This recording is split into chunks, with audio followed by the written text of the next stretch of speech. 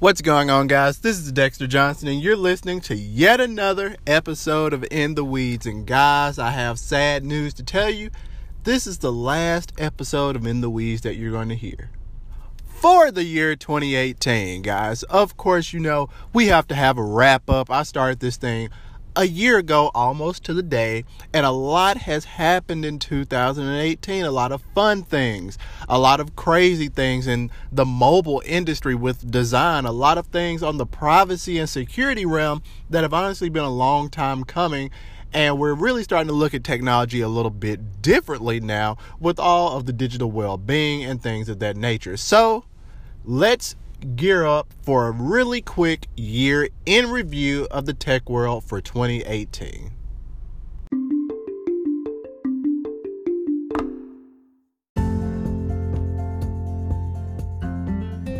So what were your favorite stories of the year? There were certainly a lot of them. I'm going to start off talking about privacy and security. Now, if you know me, you know that I talk about this a lot, but as technology and data collection and using that data becomes more and more important in our day-to-day lives, we're going to run across this more and more and more. Every app is utilizing your data to some extent. Every company is utilizing your data to some extent. So with the likes of Facebook and Google appearing before Congress and saying, hey, this is what we do, this is what we don't do, we can't provide you this data. Then moving forward on the whole topic of the whole conversation of encryption around these pathetic governments, especially dealing with the United States and Australia, wanting to undermine encryption in itself is an absolutely egregious way to look at technology. And essentially, they're just wanting it for their own personal gain. They want to be able to snoop on its citizens at the end of the day. And if you personally believe that you have nothing to hide, then you have a problem. Now, moving on to the mobile space, we all saw some of these design trends, and of course, my least favorite design trend, as I've always told you, were these notches in the displays. And when you look at it, there's not a lot of a difference between a $300, $400, $500, $600, all the way up to a $1,000 device. Not as much of a difference as it was, say, 3 to 4 years ago. It used to be that the devices that cost $800, back then, that was our flagship prices. Those were the devices that really made a difference. Those were the devices that were pushing the limits. But now, as you guys remember, the Poco phone, this guy was a tremendous device, coming in at around $300, $350.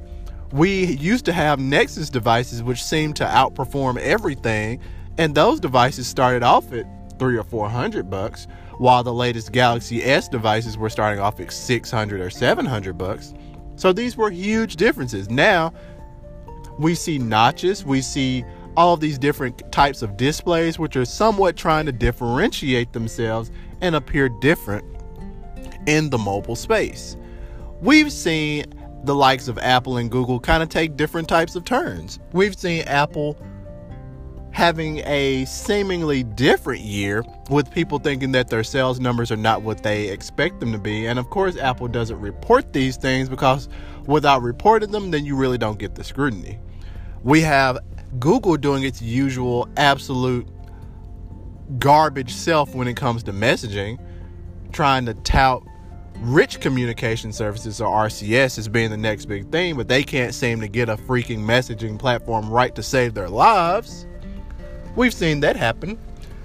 We've seen several apps undergo changes. We've seen Instagram roll out a new type of change and then have complete community upheaval due to it. The thing is, guys, as I've always told you, in regards to any technology, is that as the consumer, we have the power. And the sooner that we recognize that we have this power, the more change we can affect in our technology, and the more cognizant we can be about things that are going on. And with that being said, guys, smart homes. Smart home technology has been progressing a lot ever since we've dealt with Amazon and its Echo devices, Amazon Alexa. Same with Google Home. Same with HomePod.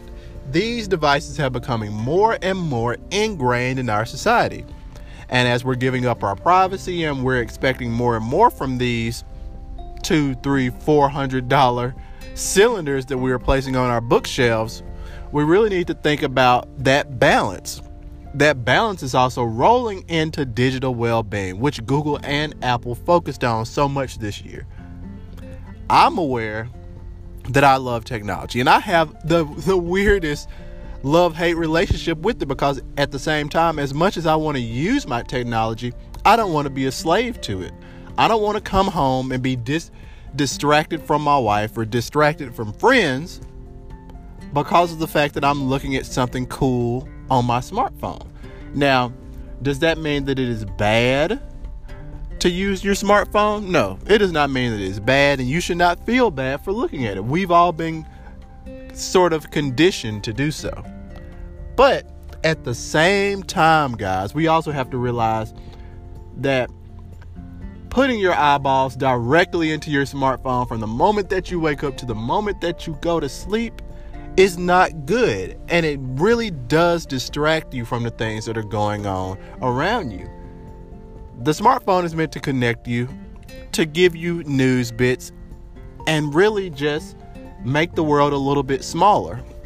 But we cannot forget that that world that is becoming smaller actually still exists and is moving around us. So guys, the year in review 2018, we saw a lot of devices come and go.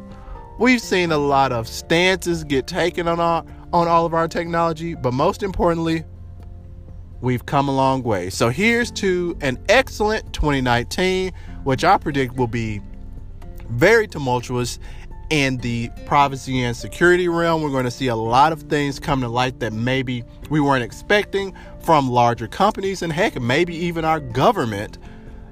Things getting the proverbial wool pulled off of it, the coat pulled off of it, and us understanding and learning more why the government wants to do the things that it does. We're going to see a lot of that in 2019. And I'm definitely looking forward to it. Guys, until next year, I'll holler at you. Thanks, guys, for listening to yet another episode of In the Weeds. Be sure to share the podcast and tell a friend about these deep dives into technology that I post on a regular basis.